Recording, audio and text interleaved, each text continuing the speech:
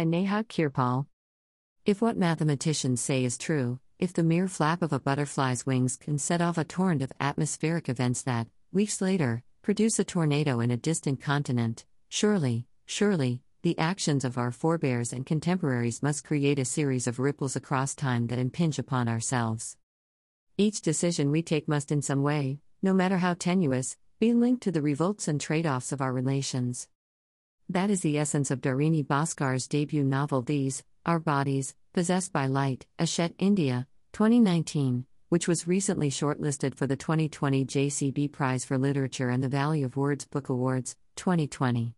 The novel is about 3 generations of women, a grandmother, a mother and her 3 daughters, and how incidents of each of the older generation influence the lives of those who are younger. Former editorial director of Simon & Schuster India, Dharini was one of 5 young Indian writers selected for Caravan's Writers of India Festival, Paris. Born in Bombay, she has at various points also called Britain, Greece, and Delhi home. Dharini has also been published in an anthology, Days End Stories, and other publications. In this exclusive interview, she talks to us about her journey from being a publisher to an author, how experiences in diverse cultures helped shape her sensibilities as a writer, and how the pandemic affected her writing process. Dharini Bhaskar. Tell us the inspiration behind your fascinating debut book about 5 women across 3 generations, These, Our Bodies, Possessed by Light. I suppose it began with the word, Scheherazade, a storyteller, someone who talked herself back to life. From this word emerged a narrator who, through the act of weaving fictions, tried to surface from life's deep waters. And around her, worlds clustered. Yes, these are worlds dominated by women. This was a conscious decision.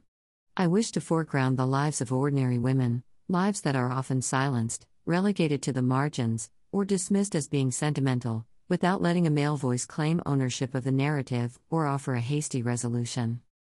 How much of the novel's story is influenced by your own life and those of your mother and grandmother? The story is an autobiographical. As writers, we may draw from our experiences, or the experiences of those around us, but the beauty of fiction is that it allows us to build dreams, whimsy, words disconnected from our immediate lives and loves, cluster around facts and semi-facts, and a narrative emerges. This novel has taken 8 years to create. During this time, I have lived with each of their characters. Our stories have collided. Our hopes have intersected. When one resides with a book, it is hard to tell where one life begins and another ends. You were a former editorial director of Simon & Schuster India. How did being a publisher help you become a better author? I have been an editor for several years, and undoubtedly, my choice of profession has influenced my life, specifically my post-writing life. Once the early draft was complete, and I had time to move away from my manuscript, I returned as an editor, looking out for plot inconsistencies and structural flaws. I pruned passages that were overwritten and rewrote those that seemed to be without rhythm. So yes, I could bring both the gentleness and ruthlessness editing asks for, since I had had a fair amount of practice already. But I must hastily add that being an editor did not make the journey of getting published any easier. If anything, it made it more complicated, less straightforward. You have lived in Britain, Greece, and India. How have the diverse experiences in all these cultures shaped your sensibilities as a writer? Travel is, for me, a move away from the commonplace, the predictable. I am estranged from my comfort zone. So I find myself, while traveling, seeking words that can anchor, sentences that can grant me security. I also find myself stumbling upon new expressions while chasing waterfalls and meadows and sunsets. In other words, travel is language waiting to be found. Living in each of these countries has allowed me to delve deeper into words, their cadence, their subtext. When I return home, wherever home may be, I come with poetry and prose.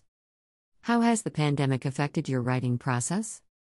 I wish I could say that the pandemic gifted me time to engage with words. But really, my experience, especially in the later months, has been the exact opposite.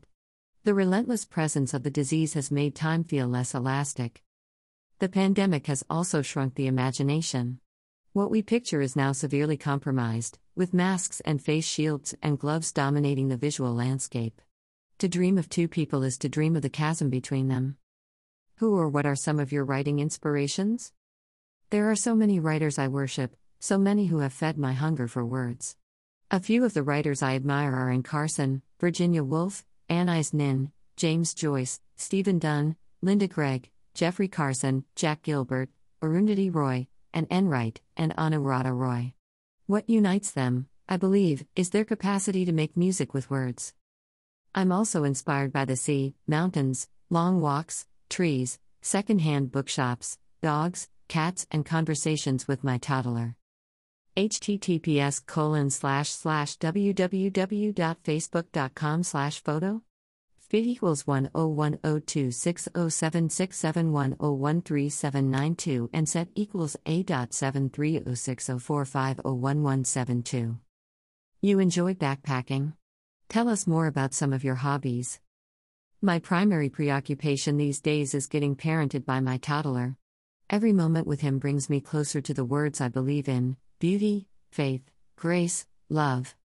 Apart from this all-consuming passion, and a few obvious interests: reading, writing, traveling, pressed leaves and flowers, study the sky, watch. What are you working on next? I'm chasing shadows. There are half-formed ones that engross me, but I don't know which shadow will take form in flight. I wait. Dharini's all-time favorites. The Little Prince by Antoine de Saint-Exupéry. Knox, The Beauty of the Husband, Eros the Bittersweet, Plain Water aka Anything by Anne Carson. The Waves, To the Lighthouse, Mrs. Dalloway aka Anything by Virginia Woolf. Ulysses by James Joyce. Wave by Sonali Dharanayagala. The Collected Works of Jack Gilbert. The God of Small Things by Arundhati Roy.